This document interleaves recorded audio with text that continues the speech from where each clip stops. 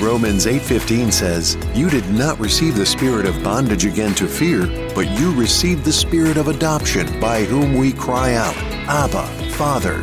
Welcome to Spirit of Adoption Radio, where we soar above all the darkness of this world and see things in the light of God's eternal perspective. Now here's your hosts, Kevin and Tabitha Lavelle.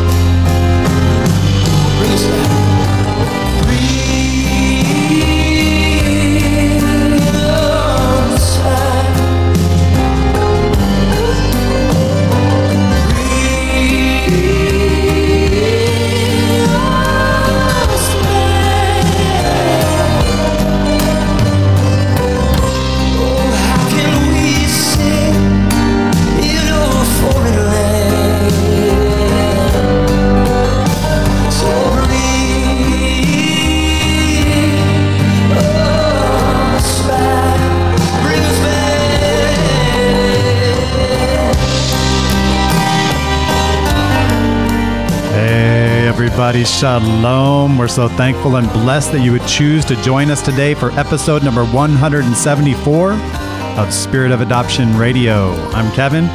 With me as always is my dear wife Tabitha. How are you today, Svea? I'm very blessed. Amen. I want you to bring me back to Israel. Hey, Lord willing. Yerushalayim. Right? If the Lord wills, we will do this or that. Yes. In Israel.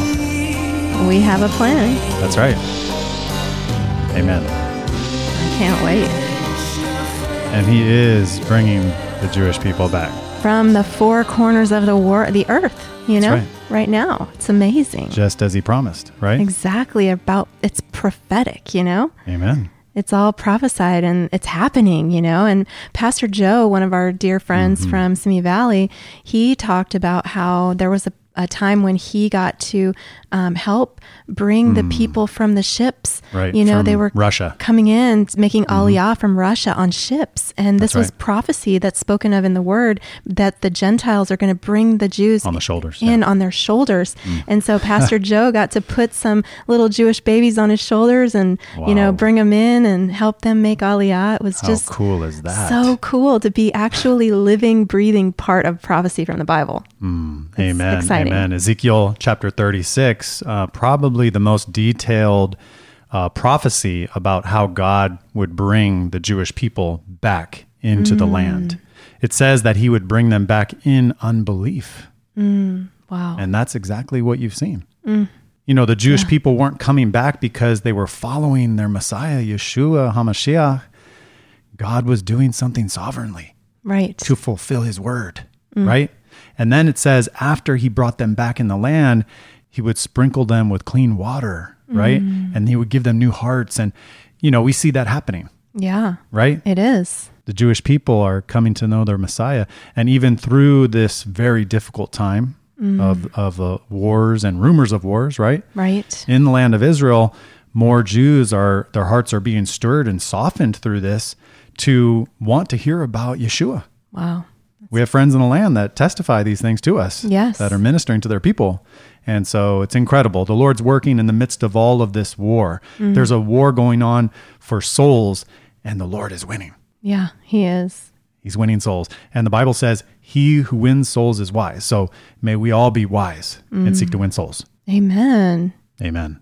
Amen. So that's beautiful. And we know there's a lot of turmoil in the land of Israel too. And the Bible prophesied that would happen, that they would be hated by all nations. He'd bring them back in the land and they'd be hated by all their neighbors. Right. And we see that. Doesn't it say something about like them being a burdensome cornerstone or a burdensome stone a stumbling block, to the nations around them? That's right. And so we know that there's a lot of schemes against Israel, okay? The Bible says that would happen in the last days. And on today's show, we want to talk about some of the schemes that have been and are still being run against Israelis and the land of Israel. And I think it's good to expose the anti-Israel, anti-Jewish propaganda surrounding this Israeli-Palestinian conflict. Yes, it's very important. There's a lot of misinformation. Oh, yeah. On There's purpose. a lot of false narratives that are being propagated A lot out of there. revision of history. Oh, yeah. Hopefully this episode can be a blessing to our listeners and maybe anyone who has been watching the mainstream media and maybe they're getting deceived on some of this stuff. Yeah. I want everyone to know the truth about this. Amen. So I want to share probably the best resource that I have heard ever on this subject of the true history of the modern state of Israel and the land of Israel and the truth about what has happened and the schemes that have been run by all kinds of different organizations, things that have been covered up and hidden to attack the Jewish people. And as you see on the campuses, from the river to the sea, Palestine will be free. Let's push them into the ocean. Right. That's what they say.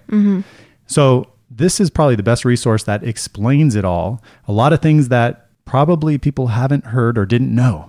Okay. They're going to be eye-opening. It's something that I hope that everyone will be able to share with others who might be deceived on this subject, might not know the whole truth about it. Yeah. Okay.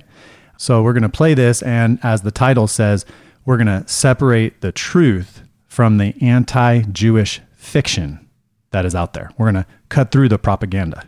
Amen. Right? Yes. So let's take a listen and be blessed. Amen. Amen.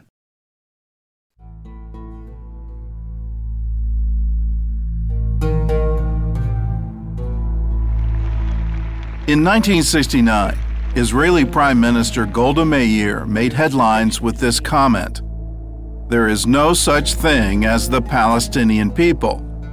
It's not as if we came and threw them out and took their country. They didn't exist." Golda's statement was controversial, but as it turned out, many Arab leaders and historians agreed with her.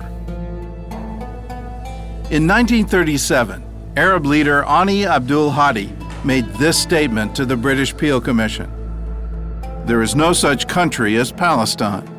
Palestine is a term the Zionists invented. There is no Palestine in the Bible. Palestine is alien to us." Nearly a decade later, Arab historian Philip Hitti agreed. In his testimony to the Anglo-American Committee, "There is no such thing as Palestine in history. Absolutely not." In 1956, a Saudi representative to the UN stated, "It is common knowledge that Palestine is nothing but southern Syria." And more recently, Syrian dictator Hafez al-Assad gave this lecture to PLO leader Yasser Arafat: "Never forget this one point. There is no such thing as a Palestinian people. There is no Palestinian entity. Palestine is an integral part of Syria." With the Peel Commission of 1936, the British government offered for the first time the partition of the land, the partition of Palestine into a Jewish Palestine and into an Arab Palestine. We were all Palestinians because this was the nature of this administrative unit, Palestina. Now the Palestinians are owning this nationality as being the nation of Palestine, but this is not quite historically true. So what is the historical truth? Who are the Palestinians and what are their claims to the land of Israel? Let's take a look.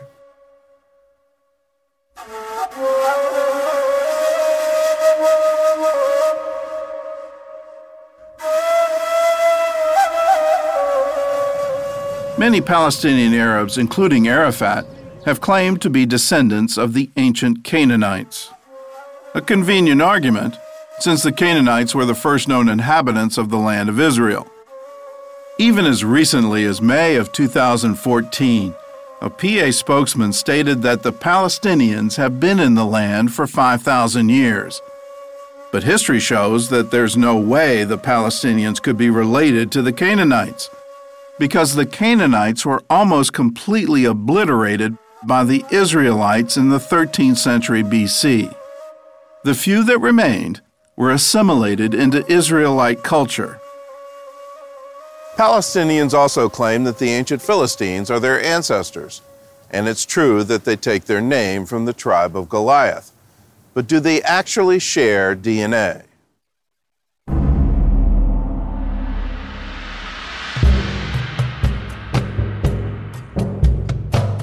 The Philistines were a seafaring people who came from Crete, the largest of the Greek islands. The Philistines got their name from the Hebrew word Plishtim, which actually means invaders. Palestine means invaded land. Why should we call it that? When the Philistines invaded Israel in the 12th century BC, they stayed close to the Mediterranean coast. They never settled in Jerusalem, Hebron, or Jericho, all cities claimed today by the Palestinians. By the 7th century BC, the Philistines had been assimilated by the Assyrians, then conquered by the Babylonians. From there, they disappeared from the pages of history, and experts say no one alive today could prove Philistine lineage. But if the Palestinians want to claim them, they would have to acknowledge that their real ancestral homeland is not Israel, but the Greek island of Crete. The Palestinians may not have gotten their DNA from the Philistines, but they did get their name. When the Roman Emperor Hadrian conquered Jerusalem in AD 135, he was determined to eradicate even the memory of the Jews and erase their connection to the land of Israel. So Hadrian renamed the region after their historical enemies, calling it Syria Palestina, the Latin translation for Philistine. So if they're not Canaanites and they're not Philistines, who are the Palestinians? Biologically, they share DNA with Saudis, Iraqis, Syrians, and Jordanians. Simply put, they're Arabs. Never in history was there a Palestinian nation or a Palestinian state. At that time, nobody was thinking in lines of a Palestinian people. They were all Arabs. Behind me is one of the most controversial pieces of real estate in the world. The Temple Mount is the holiest site in Judaism and the third holiest in Islam. Muslim tradition says that Muhammad traveled here to the Al-Aqsa Mosque on his famous night journey, and that tradition forms the basis for the Palestinians' claim to Jerusalem.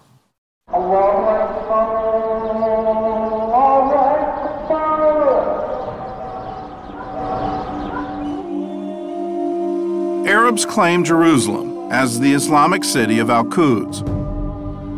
But there's no record that the Prophet Muhammad had ever been there, and even his armies didn't arrive there until 5 years after his death. The city of Jerusalem isn't mentioned even once in the Quran, while the Hebrew Bible mentions it more than 600 times. In Muhammad's lifetime, it was a fairly unimportant city in the Byzantine Empire. It was a Christian city without a single mosque. When the Muslims conquered Jerusalem, they chose to build their mosques on the Jewish Temple Mount, believing it to be a holy site. There they built the Dome of the Rock and the Al-Aqsa, whose name was copied from the story of the night journey in the Quran. Several Muslim scholars place the construction of the mosque around 690, while Muhammad died in 632. So how could Muhammad's famous night journey have taken him to a mosque in Jerusalem that wouldn't be built until after his death? The Quran doesn't mention Jerusalem, but says that Muhammad's dream flight took him to Al-Aqsa, which means the farthest place. Early Islamic scholars interpreted that to mean a heavenly place, or the courtyard of Allah. That all changed as Islam evolved into a political force. During the Crusades, the Muslim general Saladin changed Islamic tradition to strengthen the Muslim claim to Jerusalem. He stated that Muhammad's flight took him not to heaven, but to the Al-Aqsa Mosque in Jerusalem. And today, the Jewish Temple Mount is also the third holiest site in Islam, second only to the Arabian cities of Mecca and Medina.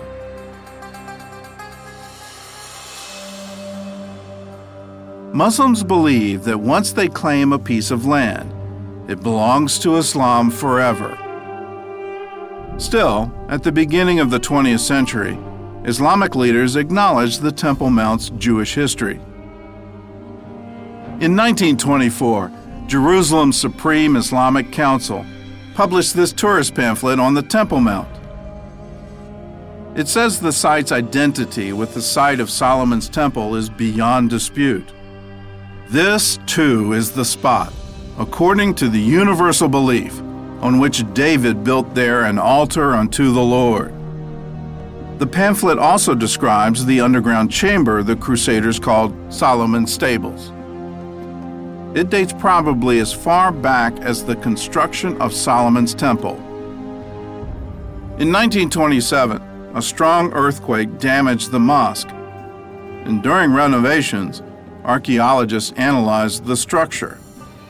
They found beams made from cedar of Lebanon and Cyprus, dating as far back as the 9th century BC, around the time of King Solomon, who had used those very materials to build the first Jewish temple. The excavations also uncovered a Jewish ritual bath from the Second Temple, and a mosaic believed to be part of a Byzantine church. Most historians agree the Jews were here first, but the Arabs will argue that they were here the longest, and the so-called right of return has been a constant theme at every Middle East peace summit since 1948.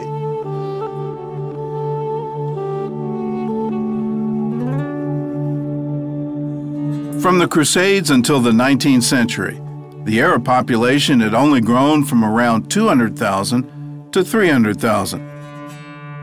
Arab growth was stagnant, and population experts say it would have stayed that way, except for one thing: the arrival of the Jews. With the waves of Jewish immigration starting in 1882, Arabs started flooding into Palestine from neighboring countries, and they came for two reasons.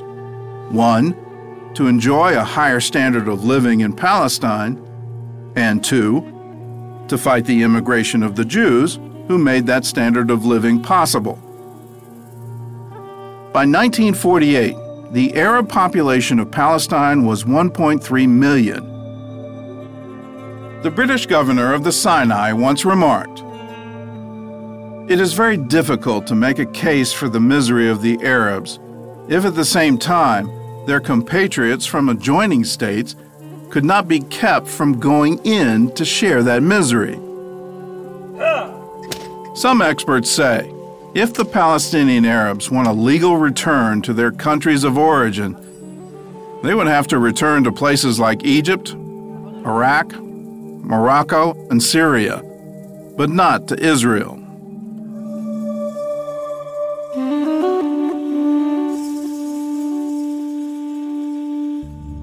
Today, many world leaders call on Israel to return to its 1967 borders. But if you look at history, those borders aren't from 1967. In fact, they're not even real borders. The borders of the West Bank are armistice lines which were created by results of the war of 1948. And at the end of the war, this is where the armies stood still. This is how the quote-unquote border of 1967 or of 1949 was created. So the 1967, which is an armistice line, served as a border between Israel and the state of Jordan. And the state of Jordan also annexed the West Bank, and it became part of Jordan. When Jordan occupied the West Bank and East Jerusalem in 1949, the Jews were ethnically cleansed from both places. At least 30 synagogues were destroyed, and Jews were banned from holy sites like the Western Wall, while Palestinian Arabs living there automatically became Jordanian citizens. So Israel can't go back to the so-called 67 borders for 3 reasons.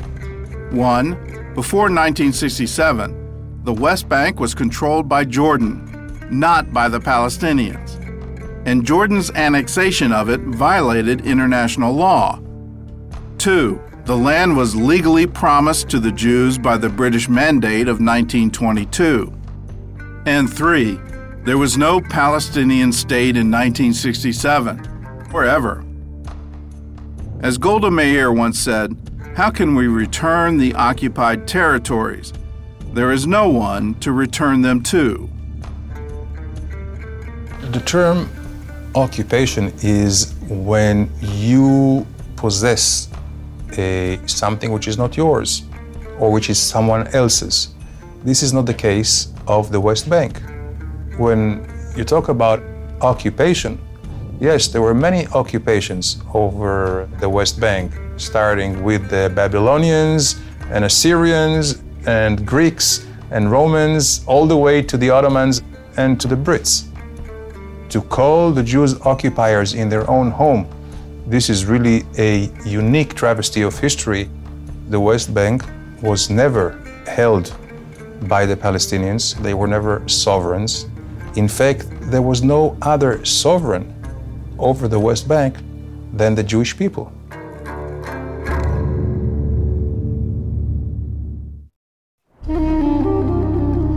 It's the oldest land dispute in history.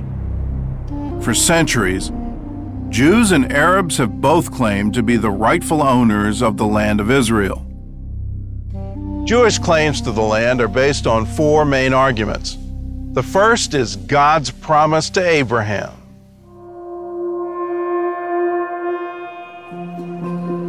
Israeli Prime Minister David Ben-Gurion often said that the Bible was the Jewish mandate for settling the land of Israel. In the book of Genesis, God gave the land to Abraham, Isaac, and Jacob, the patriarchs of Israel. And the rest of the Bible tells the story of their descendants in the land. Moses led the Jews back to Israel after their exile in Egypt. And roughly 400 years later, around 1000 BC, King David conquered the city of Jerusalem and built his capital there. But the story of the Jews isn't limited to the borders of modern Israel. Their footprints have been traced throughout Judea and Samaria, now the Palestinian West Bank. Bethel, where Jacob dreamed of a ladder to heaven. Shiloh, the resting place of the Ark of the Covenant. Bethlehem, the birthplace of King David. And Hebron, where the Jewish patriarchs are buried. This is all not just documented in the Bible and in history. It also reveals itself in every inch of the land. In any archaeological dig, you just scratch the surface and you find a rich Jewish culture and history of more than 3,500 years, ever since King David built Jerusalem 3,010 years ago. The Jewish rule over Israel was also documented outside the Bible, often by the enemies of Israel. In Egypt, an inscription on the Merneptah stela proclaimed in the 13th century BC that Israel has been laid waste. In 840 BC, the Moabite king Mesha wrote about the house of David, as did another king a century later, Hazael of Damascus. In the 1st century AD, The Jewish historian Josephus described in great detail the Jewish temple in Jerusalem and its destruction by the Romans, a story confirmed by a relief in the Arch of Titus in Rome. Every day, archaeology yields more evidence of ancient Jewish culture dating back thousands of years. And in the 20th century, that historical connection has been recognized several times by international law.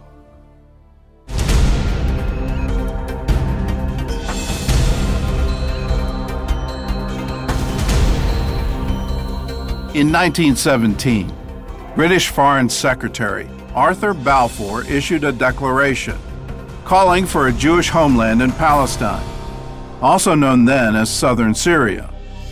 Palestine included at the time all the territory which is now Israel, which is also Judea and Samaria, the West Bank, and Jordan.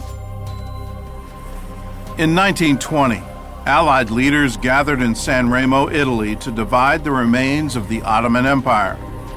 They created the San Remo Resolution, which incorporated the Balfour Declaration.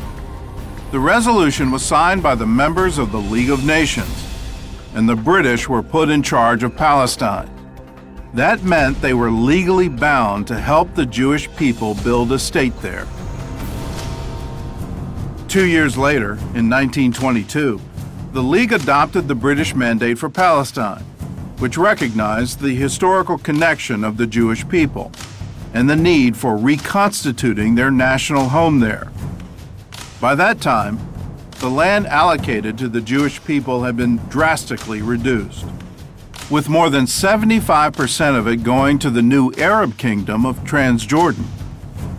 The mandate was signed by all 51 members of the League of Nations, and once again, a Jewish state was guaranteed by international law. But 25 years later, that state still existed only on paper.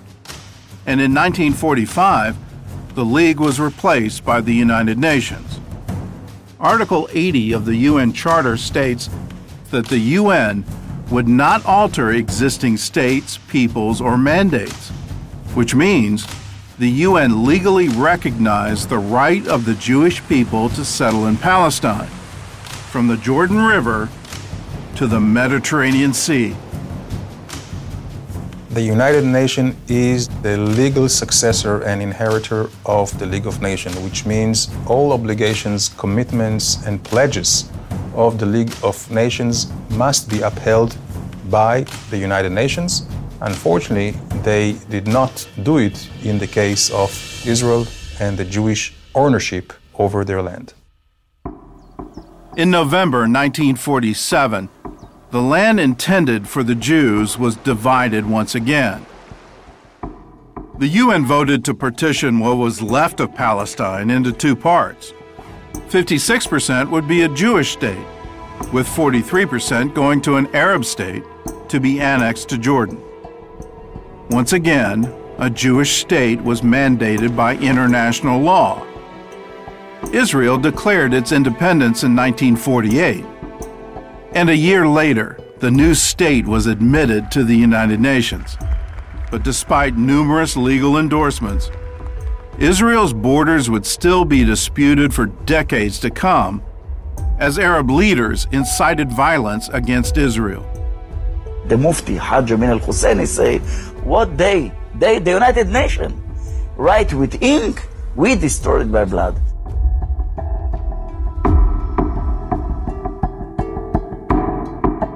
In 2002, UN Secretary General Kofi Annan famously used the phrase illegal occupation to describe Israel's annexation of the West Bank in 1967.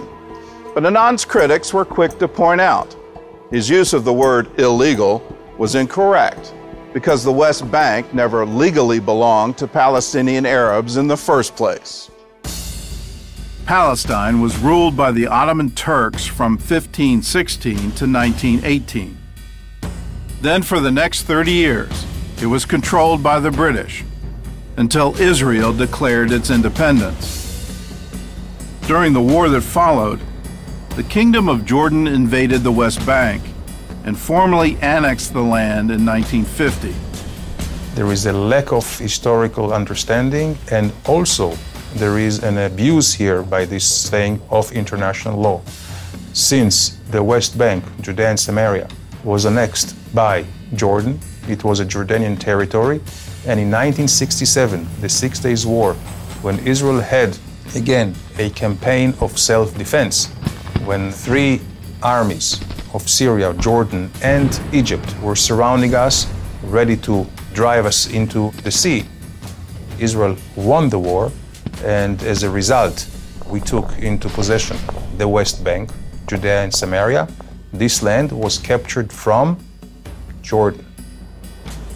Since Israel recaptured the land from Jordan, it now belongs to Israel, according to international law.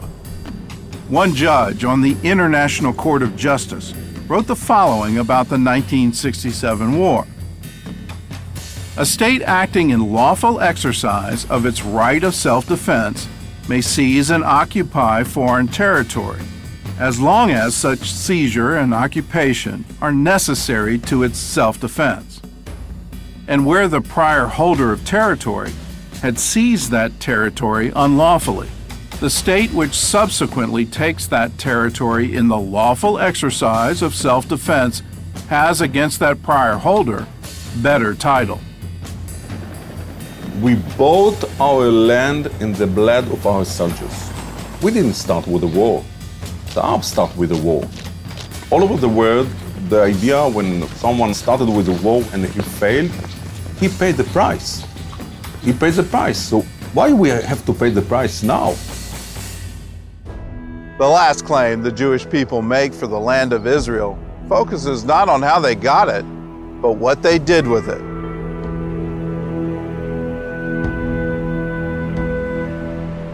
Today, Israel's population is well over 8 million. But in 1850, only 350,000 people lived in Israel and the West Bank. In 1857, the British consul in Palestine reported that the area was empty of inhabitants, and that its greatest need is a body of population. A decade later, British scientist H.B. Tristram wrote that whole villages there are rapidly disappearing from the face of the earth. And American writer Mark Twain wrote this about the Jezreel Valley. There is not a solitary village for 30 miles in either direction. There are 2 or 3 small clusters of Bedouin tents, but not a single permanent habitation. Today, many Palestinian Arabs claim that the Jews stole Arab land, evicted the owners, and left thousands of Arab farmers homeless. But is that the real story? Let's take a look. As early as the 1850s, Jewish people started buying land in Palestine, but their choices were limited by Arab sellers. The Arabs settled mainly in mountainous areas, and they did not offer those lands for sale.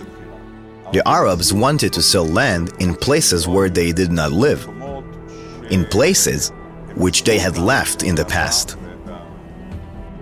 Records show that most of the land purchased by the Jews belonged to a small group of wealthy Muslim families, most of whom didn't even live in Palestine. The Arabs were from many walks of life. Effendis who lived in Beirut and in Damascus, as well as locals. Also people who lived in the rural villages. All of them were willing to sell their land. There was always more land available than the demand for them. From the beginning, the Jewish policy was clear. No Arabs were to be removed from their land against their will. In 1920, Zionist labor leader David Ben-Gurion announced that under no circumstances must we touch land belonging to fellaheen or work by them. Only if a fellah leaves his place of settlement should we offer to buy his land at an appropriate price. The Jewish National Fund bought the lands legally in order to fully secure the ownership of these lands. The Arabs were not evicted from the lands. They received compensation and the full process for the lands. That compensation was documented by the British Peel Commission in 1937. The group had been sent to Palestine to investigate clashes between Arabs and Jews. Their report shows that of the 664 Arab workers dispossessed by land sales, 347 were resettled by the British government for free. The rest refused help and found employment elsewhere. Not only did the Jews buy the land legally, they also paid 10 times the normal rate. In 1944, the going rate for rich, fertile soil in Iowa was $110 an acre, while in Palestine, Jews were paying more than $1,000 an acre for arid, rocky land. They say they are crazy. They buy this land. It's dirty land. It's no good land. But they are not stupid, and they know that we must work very hard, and they work very hard. Look what we have. We are only 66 years old, and look what we have already.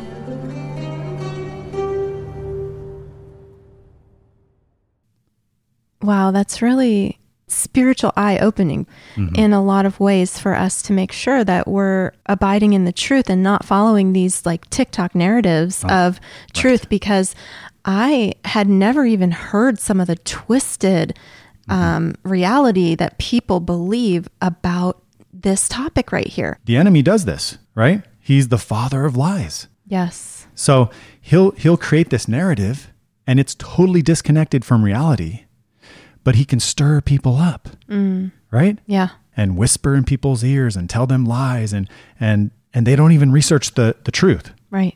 And they'll go with a lie instead. Oh, yeah. So you can see how people have done that and revised history. The enemy has done it. It's a spiritual battle, but people have gone along with that. Okay.